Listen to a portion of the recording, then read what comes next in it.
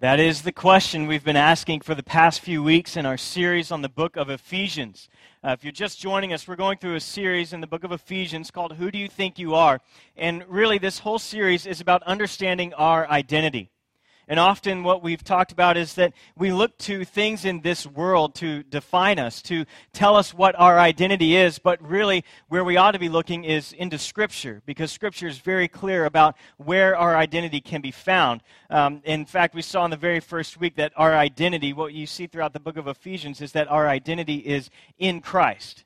Scripture says very clearly that our identity is in Christ. That's where God sees us. We are either in Christ or we're not in Christ. And so through that, we've seen a number of things, but this morning we're going to be continuing that, and we're going to see that as Paul has preached about being in Christ, this idea about being one in Christ comes up, because you have the church in Ephesus is made up of two different groups, and I don't know if you've ever experienced this, but in my experience, usually when you get two different groups of people together, there's about 5 different opinions about the way things ought to be done. And so Paul is having to stop and address some real-life issues there. And what we're going to see is Paul's encouragement is reconciliation and a reminder that we have been, in fact, reconciled through Christ. And so our identity in Christ, another aspect of that, is that I am reconciled. And that's what we're going to talk about this morning. I grew up just outside of Houston, Texas. It's a pretty big city, a little bit south of here, south and east of here. And I grew up in Friendswood, which is just outside of Houston, a little bitty town. Lived for a couple years in Katy. But one thing that I loved about growing up near a major metropolitan area was the diversity. I had friends from all different kinds of backgrounds, and I had opportunities to see friends who lived differently than I did. I would go to their house and see that their customs, their manners, the things that they do at their dinner table were different than the things that my family did at our dinner table. And it was always kind of interesting to me to see not just the differences, but a lot of times the similarities. Even no matter what the culture was, the background, if the mom said, go clean your room, the response was the same. Oh, Mom. It was always the same thing. So there were some similarities, but there were also differences. And it was always intriguing to me. As I got older, I had a chance to travel a little bit. I've gone to Brazil and to Russia for some short-term missions.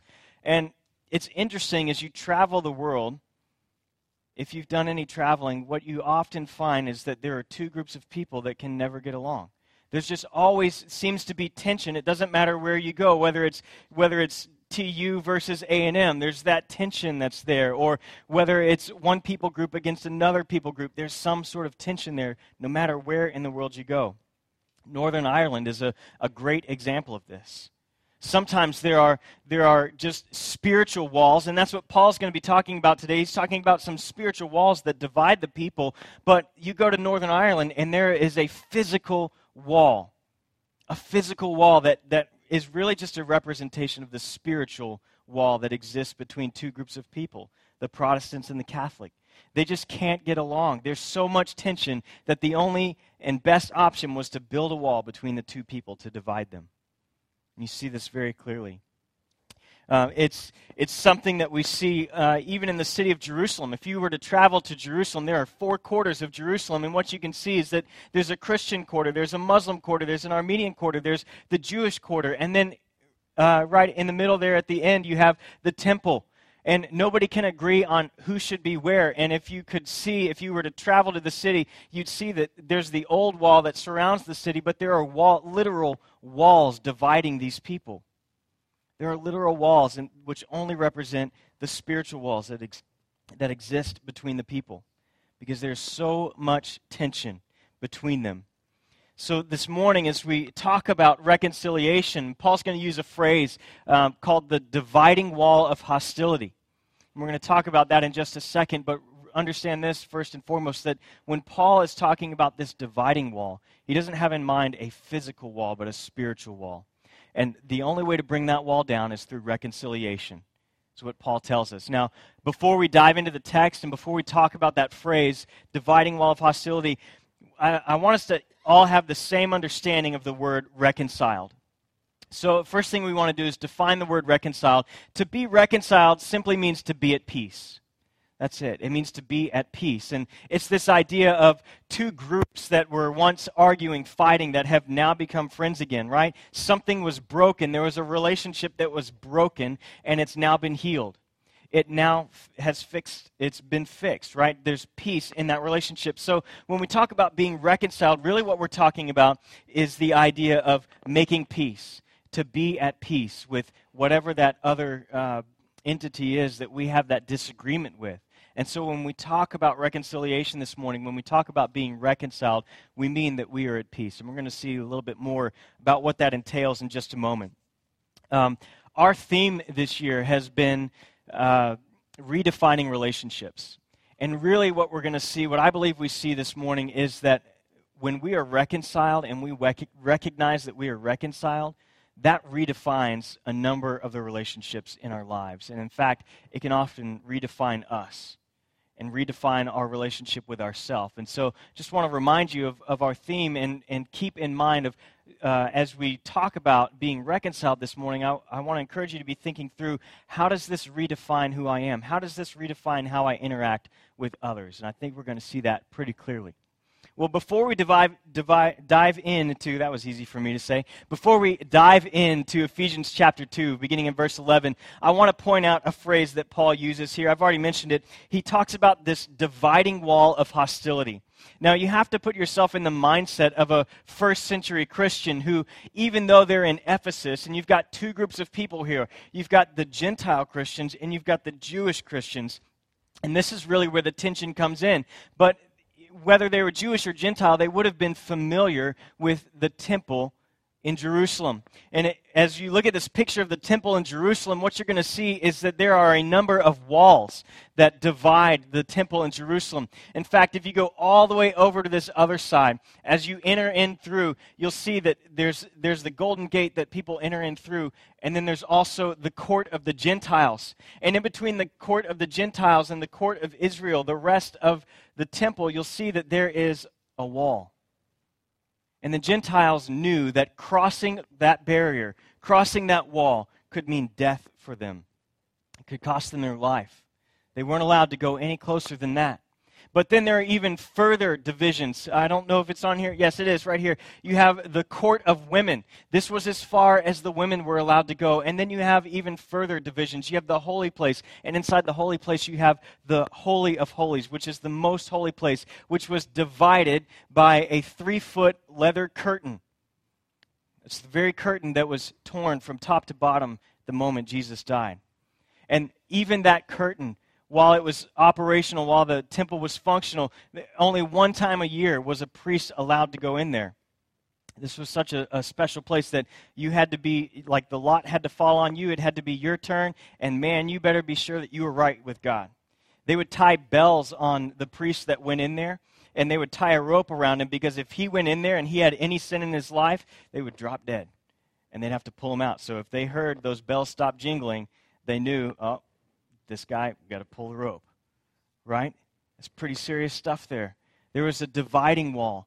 And so when Paul talks about this dividing wall of hostility, their minds would have immediately understood the physical wall, this physical division, not just of Gentile and Jew, but the physical division between man and God, their sin, right? That curtain was meant to be a barrier between the sin of the people and God.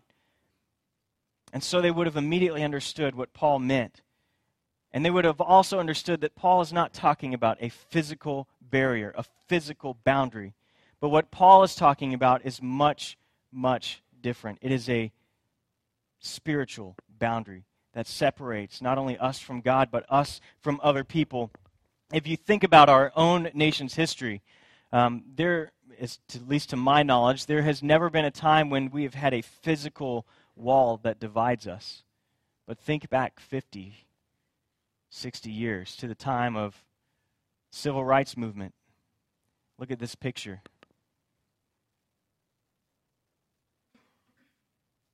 There's no physical wall there. But the spiritual boundary between the people was very real. And it caused probably even more division than a physical boundary could have. So you begin to get an idea, you begin to get a picture of this spiritual boundary that Paul has in mind.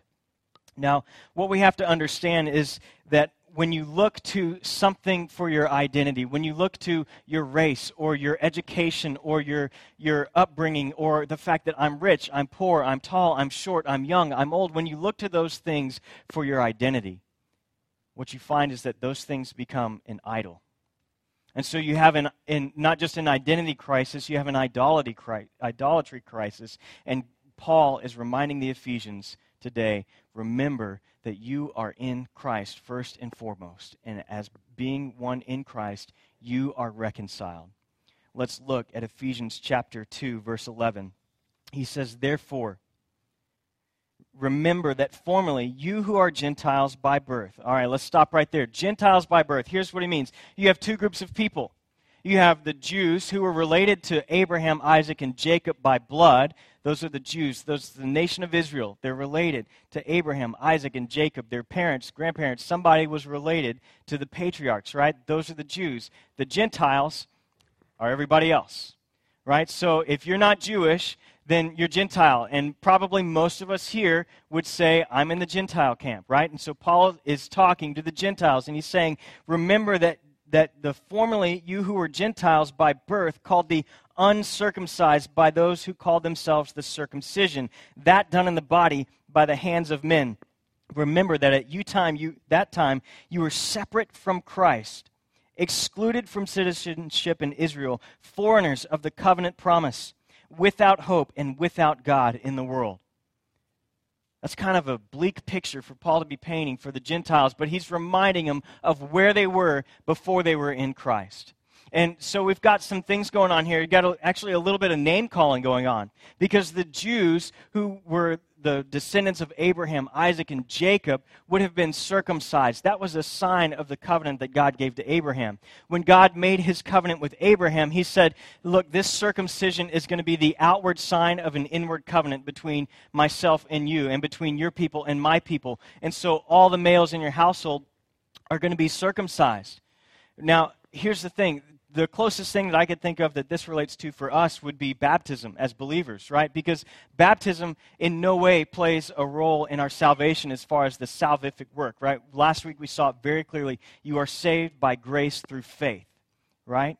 That not of yourselves, it is the gift of God, not as a result of works. And so while baptism is an important symbol, it's an important way to identify ourselves with Jesus Christ, it doesn't save us. In the same way, God intended that circumcision would be a way for the people of Israel to say, I'm identifying with the covenant of God. I'm choosing to place myself in covenant with God. Okay, and so since this was something that was passed down from generation to generation, that, wow, you have a special covenant with God, they start to become a little bit arrogant. And they think that we're better than everybody else because we're the circumcised. They're the uncircumcised Gentiles. And so this starts to create hostility between the two groups. There's the haughtiness of the Jews, and then there's the hostility of the Gentiles towards the Jews, and these two groups are just not getting along. But Paul reminds the Gentiles of 5 things that they missed out on by not being Jewish. And he reminds them first in verse 12, he says, remember that at one time you were separate from Christ. And what he means by that is that you were born outside the promises, outside the covenants of Israel. Being separate from Christ meant you had no national hope of a Messiah. Like the Jewish people had been told from the time they were little, you can go back to Deuteronomy 18, you can go back all the way to the promise of Abraham that through you all nations will be blessed. Deuteronomy 18, Moses says, there will come a prophet like me, listen to him, right? And so you have this promise of a national Messiah, a national Savior that's coming, that the Jewish people had, that most of the Gentiles just would have been ignorant of because they didn't have this upbringing that the Jewish people had. The second thing he says is that you were excluded from citizenship in Israel. Remember, Israel, Abraham was given a promise, and that part of that promise was the land in Israel. God made a covenant with him, and that land was to be a blessing. And it was meant for the Jewish people, for the people of Israel. And so as a Gentile, they would have missed out on that blessing. The next thing he says is that you were excluded from citizenship in Israel. You're foreigners to the covenant of the promise. Again, Paul's reminding them, look, you guys didn't have all these promises. You didn't have the Abrahamic covenant. You didn't have the Palestinian covenant, the land covenant. You didn't have the Mosaic laws. You didn't have the Davidic covenant. You guys missed out on all these things because you were Gentile. And he's just reminding them of where they were. And he goes on and he says this, not only did you miss out on the covenant of the promise, but you were without hope. Without hope. You see, the hope for Israel was not just a national Messiah, but we see very clearly that the Christ, the Messiah, was also a personal Savior, a personal Messiah. And so, because they didn't have knowledge of that, they missed out on the hope of that. They missed out on so much. And then he goes on and he says, and you were without God in the world. You were without God. You were separated completely from God. You had no relationship with Him. If you have no relationship with God, you'll find very quickly that life seems to be without meaning. It seems to be without purpose or direction, and you find yourself wondering, what am I supposed to do? As we said in our very first sermon from the book of Ephesians, when you know who you are, then you know what to do. When you know that you're in Christ, then you know how you're supposed to behave. But when you don't have any of that connection with God, things begin to get a little fuzzy. And Paul's reminding them of all of this, and I love what he goes on, and he says this in verse 13. He says, but now, in Christ Jesus, you who were once far away have been brought near through the blood of Christ. And so he says, all of these things, they no longer matter. All of these things that you missed out on are no big deal because you have been brought near by the blood of Jesus Christ. And to the Jewish people, he's saying, look, you guys take pride in all of these things, but they no longer matter. They no longer matter as far as relationship with God is concerned, because that relationship, as we saw last week in verses 1 through 11 of chapter 2, you are saved by grace through faith. And that faith is in Jesus Christ. And so he's saying, but now you who are far have been brought near through the blood of Jesus Christ.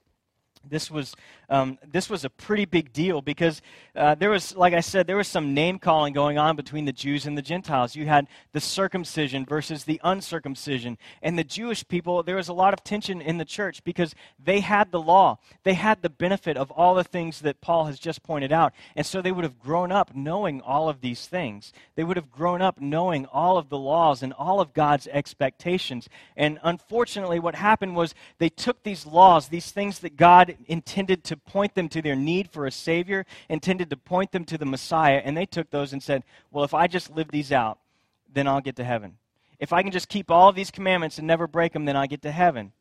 But that's not reality, right? We saw that last week. By grace you have been saved through faith, not as a result of works so that no one can boast. But they became proud, they became haughty. Meanwhile, as the Gentiles are coming into the church, if you remember, the first disciples that Jesus had were all Jewish. And Jesus says, when he leaves in Acts 1:8, he says, you'll be my witnesses beginning in Jerusalem. So Christianity really began to spread among the Jews. And then as it went out throughout the Roman world, it began to spread to Gentiles, which created a problem because the Gentiles didn't have the benefit of all the things that Paul was just talking about. They didn't have the law. They didn't know all the law. And so they come to church, they come to the new Christian church, and they're like, homosexuality, is that okay? When I go to the temple, can I sleep with the temple prostitute? Is that okay? Can I eat meat sacrificed to idols? Is that okay? And they just didn't know. Meanwhile, the Jewish believers over there like face palm, like, oh, come on, guys. We've been going over this for the last 4,000 years. Get with the program. And they're struggling because they're coming from different backgrounds. Let me be honest, what I love about River Rock Bible Church is that we have people who are coming to church for the first time in their life, and they're asking some questions. They're saying, well, I don't understand this. Is this okay? I need you to walk me through this right here. I still don't know. I still don't get it. Is it okay if the pastor has his shirt untucked when he preaches? I don't know. Can we wear a baseball cap inside? I don't know. Can the music be loud? Should we do worship music or should we do hymns? Like, I just don't know. And those of us who've been in the church for a long time, man, we've got to be very careful that we don't start face palming, that we don't start thinking, I can't believe you don't know this, right? Because that's a very easy tendency for us to say, come on, man, get with the program. Let's go. One of the things that we say at River Rock Bible Church, our tagline is belong, believe, become. We want people to belong to a family. so that as they belong to the family here at River Rock Bible Church, they can understand more about what it means to believe in Jesus Christ. And as they understand more about what it means to believe in Jesus Christ, and they hear the word and they begin to understand it, then they will become who God desires them to be and who God has created them to be, right? For a long time, I think the church has gotten it backwards. They've said behave, belong, and maybe believe, right? So if you behave well enough, then maybe you'll stick around. If you act like us, if you look like us, then maybe we'll accept you and you can be a part of our group. And then maybe out of that you'll become a believer. But we've kind of reversed that, right? We want to say, man, the first and foremost thing is you've got to belong. And that's what Paul is saying here. He's saying, look, we need to let the Gentile people belong and walk with them through this. They're just now getting it. They're just now learning. And so we got to set those things aside. And I love what he says in verse 13. He says this, now in Christ Jesus, you who were once far away have been brought near through the blood of Christ. Now, it's very easy for someone to read that and say, well, he's just talking to the Gentiles. But the reality is this, that he's talking to both groups. He's talking to both the Jews and the Gentiles. Our identity in Christ is this, that I am reconciled to God. I am reconciled to God because, as we talked about earlier, that dividing wall of hostility is not just between the Jews and the Gentiles, it's between us and God. And we saw this very clearly last week, that we have a need for a Savior because every single one of us is a sinner, and sin creates a barrier between us and God. And Paul is saying right here that Jesus broke down that barrier. Jesus broke down that barrier between us and God.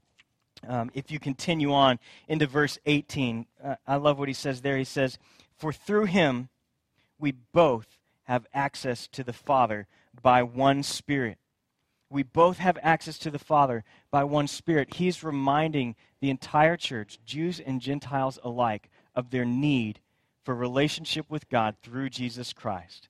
Romans 5:10 tells us that at one time we were enemies of God. Colossians 1:21 says that we were alienated from God. And Paul is reminding them of all this. He's saying, look, the dividing wall of hostility is not just between you two, it's between you and God. And let's get this straight. Both Jew and Gentile needed that wall to be broken down. And Jesus Christ broke that down through his blood on the cross so that all who would believe could have a relationship with God. Verse 18, I love, again, let me read it. He says, for through him we both have access to the Father by one Spirit. I love this because you have a very clear picture of the Trinity here, right? There's a lot of people who say, well, where do you see the Trinity in Scripture? It's never specifically mentioned. That word's never used. We can find it in passages like this. It says we have access to the Father by the blood of Jesus Christ through the power of the Holy Spirit. It's right there. What a beautiful picture of the way that we come to God, the way we have relationship with God. And what he's saying here is that there is no second-class citizen in the kingdom of heaven. In the church, there's no such thing as a second-class citizen because we all come to God through Jesus Christ by the power of the Holy Spirit. We have equal access to the Father. And so no one group can say, well, I grew up in the church. I've been in the church since before I was born, so I have more access to God. No one can say, well, I'm just coming to the church now, so I don't have all these hang-ups with these traditions about you got to have your shirt tucked in and you got to have this and you can't do that. So I've got more access to God. And Paul is saying, no, there's equal access through the Son by the power of the Holy Spirit. There's no second-class citizen. So even your past sins, whatever it may be, your past sin, get this, your past may explain you, but it does not define you. You might want to write that down. Your past sin does not explain you. It may explain you, but it does not define you. It's a great reminder that as we think through our life, as we think through what's going on in our life, that if we are in Christ, that yes, we have messed up. But that does not define us. What defines us is the fact that we are in Christ and we have been reconciled with God. It may explain some of the things that we have in our life, some of the messiness, but they don't define us. And so I hope you can hear me this morning that no matter what sin you have going on in your life, no matter what your struggle is right now, if you are in Christ, that does not define you. That does not define you. What defines you is the reality that you have a relationship with God the Father through his Son, Jesus Christ, and you have been empowered to live out that relationship through the Holy Spirit. That's the reality, is that you have been reconciled, that you have been made at peace with him.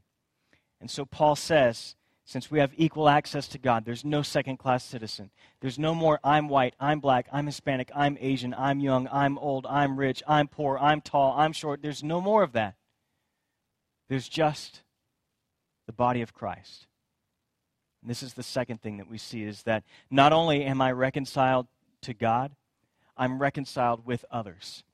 Let's look at verse 14. He says, "For he himself is our peace, who has made the two one, and destroyed the barrier, the dividing wall of hostility, by abolishing in his flesh the law with its commandments and regulations. His purpose was to create in himself one new man out of the two, thus making peace, and in this one body to reconcile both of them to God through the cross, which he put to death their hostility. He came and preached peace to you who are far away, and peace to those who are near. For through him we both have access to the Father by one Spirit." Paul is saying, look, not only are you reconciled to God, you are reconciled to one another. You are now at peace. Jesus came to bring peace between all people. Jesus came so that your peace could be with God, but you would also have this peace with each other. It's 4 times in 3 verses, he mentions the word peace.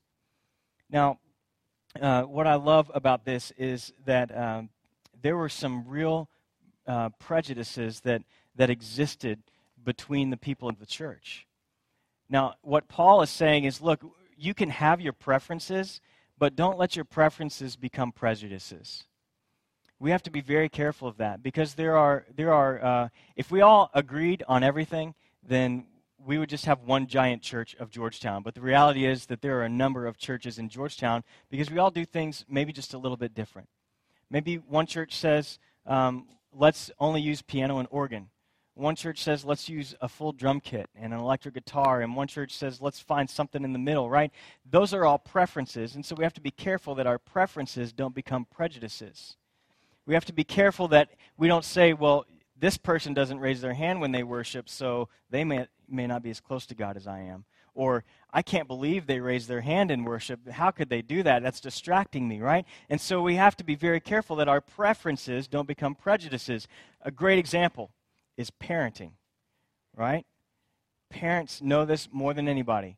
Like, do you breastfeed or bottle feed? Do you do organic, gluten-free, all natural, or do you just give your kids the Oreos, right?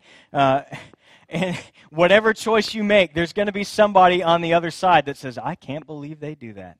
I can't believe they discipline their kid that way. I can't believe they don't discipline their kid that way. And our preferences become a prejudice.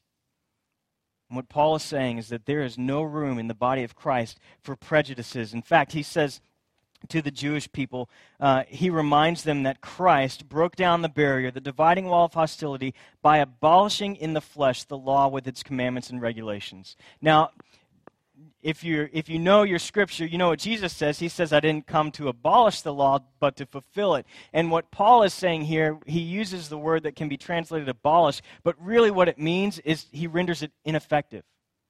What Paul is saying is that when Jesus came and he died, the law was rendered ineffective, and he's trying to bring awareness to the reality of the Jewish people that this law that you're trying to keep, this way that you're trying to earn God's favor, is impossible. It's ineffective, right? It's not that it doesn't matter. It's not that, hey, the law's no longer effective. I guess thou shalt not murder. We can go murder now, right? That's not what he's saying. What he's saying is that it's inoperative. It doesn't have the power over you that it once had. It shouldn't have the power over you that it once had, because you are saved by grace, God's unmerited favor, through faith, simply trusting in him, not by your works. And Paul says that, and he's pointing out the reality of them that you have now been made one. The hostility between the Jews and the Gentiles should no longer be there. I love what he says in Romans 10:4. He says, Christ is the end of the law, so that there may be righteousness for everyone who believes. Christ is the end of the law so that there may be righteousness for everyone who believes. Paul is saying, look, you are all in Christ. This is what is important. This is what matters now. You need to be at peace with one another. When Paul talks about, he says a couple of times, he talks about the two becoming one, or he talks about there's one new man. And really what that word new is, it's not new in time. Rather, it means that there is there is fresh in quality, new in quality. Not new in the sense that it's a brand new baby, but what he's saying is there is a fresh reality that's coming out of this, that the two are becoming one. Now think about this. How many of you are recovering from wedding season this past summer? Like you had like 10 weddings to go to, maybe you had a wedding, right? And when you go to the wedding, what do they say? As the bride and groom stand up there, they don't say, now, bride, you are entering into your groom's family, and groom, you are entering into your bride's family.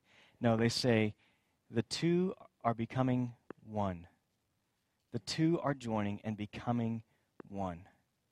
And Paul uses that same language here. He says, the two are becoming one. There's no longer Jew and Gentile. There's one. There's one body of Jesus Christ. There's one representation of his body. Union replaces enmity. Right? So where there once was strife and enmity, there's now union. There's this not just union, but unity. What I love, what we say on our elder board is we want unity, not uniformity. So that means when we vote on stuff, we talk about stuff, there's 5 guys in the room, there's probably 6 different opinions on how it ought to get done. But when we vote on it, and we come to an agreement, and we say, okay, this is how we're going forward, then we all get on board. Even if we voted, if there was a vote against it, we say, you know what, we're all on board with this. Let's move forward. We want unity, not uniformity. And I believe that's what God wants for his church. We don't all have to look alike. We don't all have to dress alike or listen to the same style of music or raise our kids the exact same way. God wants unity in his church, not uniformity.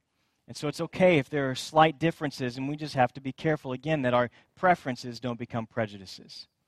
Because Paul, in these last few verses, 19 through 22, is going to say something very important about the reality of why it's so important that we set an example of unity and reconciliation in the church. And he says this, consequently, you are no longer foreigners, aliens, but fellow citizens with God's people and members of God's household. Now remember back to those things that Paul said, you didn't have these, you were outside of these. Now he says, okay, now that you're in Christ, you're grafted in, is the language he uses in Romans. He says you're grafted into the family. You're adopted as his sons into the family. And he says you're no longer foreigners, aliens, but now fellow citizens with God, people and members of God's household, built on the foundation of the apostles and the prophets, with Christ Jesus himself as the chief cornerstone. In him, the whole building is joined together and rises to become a holy temple in the Lord. And in him, you too are being built together to become a dwelling in which God lives by his Spirit. Now, here's the reality, that the temple in the Old Testament was a foreshadowing of what was to come. The temple of the Old Testament, where God's presence literally came down and dwelled inside the temple, was a foreshadowing of what was to come in Jesus Christ, but also once Jesus Christ left. In the book of Acts, we have where he promises the Holy Spirit. And he says, don't worry, I'm sending the Helper. I'm sending the Holy Spirit. He's going to come. And then on the day of Pentecost, the Holy Spirit comes and indwells every single believer. And we know from other passages that our body is a temple of the Holy Spirit. So if you are in Christ, your body is a temple. You are a temple of God. Not only that, but not only are you just a single temple, but you're part of a grander temple called the church. And Paul lays that out here. He says the chief cornerstone, the very foundation of this thing is Jesus Christ himself. And you are like a brick. You're one of the big stones that's going to come and build together. And guess what? You fit together. You're being fit together, being built together to become the dwelling in which God lives by his Spirit. And so it's not just that I myself am a believer and I am the temple of the Holy Spirit, but as a church, we are the temple of the Holy Spirit. We are the body of Christ.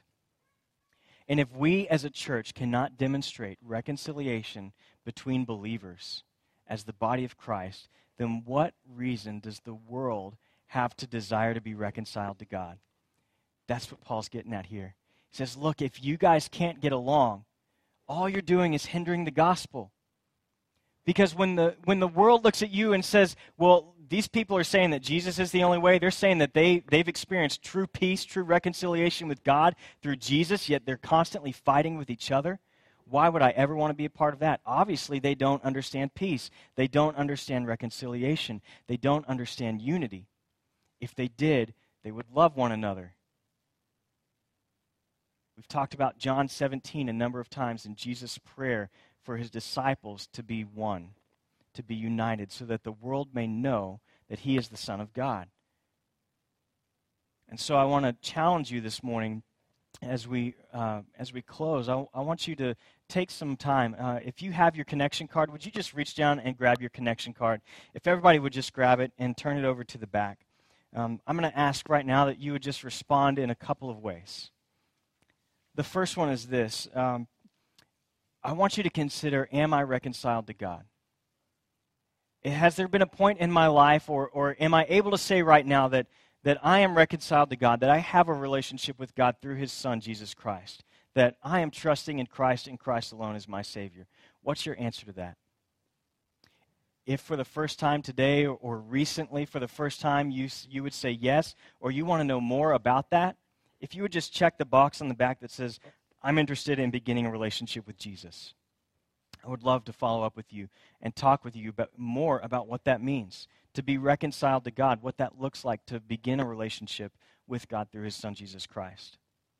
And the second thing that I'm going to ask is, if you're here this morning and you have been reconciled to God, you would say, I know without a doubt my faith is in Jesus Christ alone. I know that. That's what my hope is in. I want to ask you, is there someone that you know who needs to be reconciled to God? Is there someone that you maybe work with, go to school with, are neighbors with, who is in need of a relationship with Jesus Christ? If you would, in the comments and prayer requests down there, if you would just write their name, we would love to be praying for them with you. Just joining you in prayer that, hey, I'm praying for so-and-so, that they would know Jesus. Just write that in the comments. Love to be praying for you. Continuing on, we've talked about reconciliation with God, and really as believers, that's what we're called to do. We're told elsewhere that we are made ambassadors for Jesus Christ, that we have a ministry of reconciliation. So it's not just enough that we know that we are reconciled with God. Our duty, our responsibility is to call others to that reconciliation as well, to minister to them in that. But at the same time, as Paul said, not only are we reconciled to God, we are reconciled with each other. And so I want you to take some time, as Stephen plays here for a little while, take some time and pray through, is there someone in my life with whom I need to be reconciled? As I spoke with one of our elders this week about this message, he said, a lot of times we make the mistake of only thinking about people who have offended us, and we forget to think about people that we may have offended. And so I want you to just take this time. You can bow your head, close your eyes, whatever you need to do, and just ask God, God, is there someone with whom I need to reconcile? Is there someone in my life that maybe I have offended and I need to seek their forgiveness? Is there someone in my life that maybe has offended me that I need to let them know, hey, when you did this, man, it really messed me up? And if you would just write their name down so that I can be praying for you and for them this week. I just want to encourage you. I once heard someone say, the church is the only army that shoots its own wounded. That shouldn't be reality. Especially if there's someone in this body of believers or in the church. Maybe they don't worship here on Sunday mornings. Maybe they worship at another church. If there's someone in the body of Christ who's offended you, I want to encourage you, don't shoot the wounded. Bring peace to them. Do everything in your power to be at peace with them. Let me pray for us. Father, we thank you for this message of reconciliation, that not only are we reconciled to you, but we can be reconciled with each other. And that there is equal access to God the Father through the cross of Jesus Christ by the power of the Holy Spirit. We pray that you would help us live that out this week. Lord, may we not only reflect on our own reconciliation with you, may we call others to that reconciliation, and may we seek peace with one another as a demonstration of the reality that not only are we at peace with you through your Son, Jesus Christ, that the world would see it. They would see that we're at peace with one another, and they would desire a relationship with you because of that.